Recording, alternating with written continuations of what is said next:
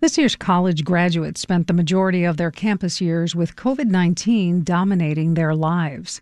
They endured the nationwide lockdown while trying to keep up with their classes. They lost jobs that kept them afloat, and they persevered. WBEZ's Anna Savchenko spoke to 4 local graduates about how the pandemic shook up their college experiences. I spoke to Anna earlier today, and I asked her to tell us about who she met and what themes emerged from her conversations with the students. So I spoke to students from a couple of local colleges and universities, and they all described experiencing extreme isolation during the heart of the pandemic. They all had to cope with mental health struggles, and they all experienced learning loss to some extent.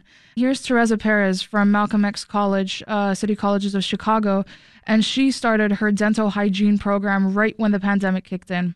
I think eventually throughout the program, there was like a huge burnout for all of us because we were just tired of online. And I feel like we didn't get the full experience and the full knowledge that we could have. And even our teachers, like they did the best that they could. But they're like, we're over it. We're over being online. So burnout there for the students and the teachers. And what else did the students share with you? A lot experienced job loss, especially students that worked restaurant jobs, for example. When everything shut down, they lost a large portion of their income and, they struggled, especially those living off campus and that didn't have support from their parents maybe. But they're relieved to be graduating now, despite all of these struggles. They're happy to be on the other side of this. And you also had one of the students who talked to you about a pretty amazing refugee story. Tell us a little bit about him. Yeah, his name is Imran Mohammed Fazal Hook, and he's a Rohingya refugee. And, he talked to me about bouncing from a camp to camp on his way to the States.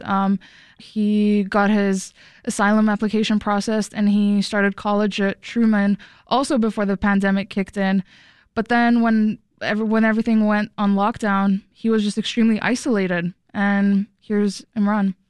I just didn't want to be alone, and I just didn't want my mind to be empty. And so I kept my mind so busy with clubs, with my studies and my writing. So I didn't have time to think about pandemic.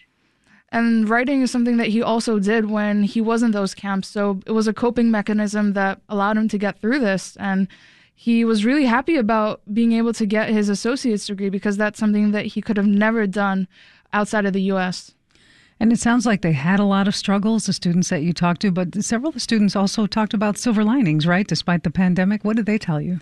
Yeah, a student from DePaul actually said that the pandemic gave her the time to be still for the first time in her life, and it forced her to find creative outlets and seek therapy and work on some underlying mental health issues that she kind of ignored in the past. And then another student from Loyola, he said he started appreciating being in a classroom more and said that he didn't take his professors for granted anymore and that one-on-one time in classrooms after they were able to return to in-person learning. So these students went through a lot, but they're all taking lessons that they learned from all this into their future lives, and it's admirable to see. Thanks for bringing us the update on the college students' experience during the pandemic. Thank you, Melba. That's WBEZ's education reporter Anna Savchenko.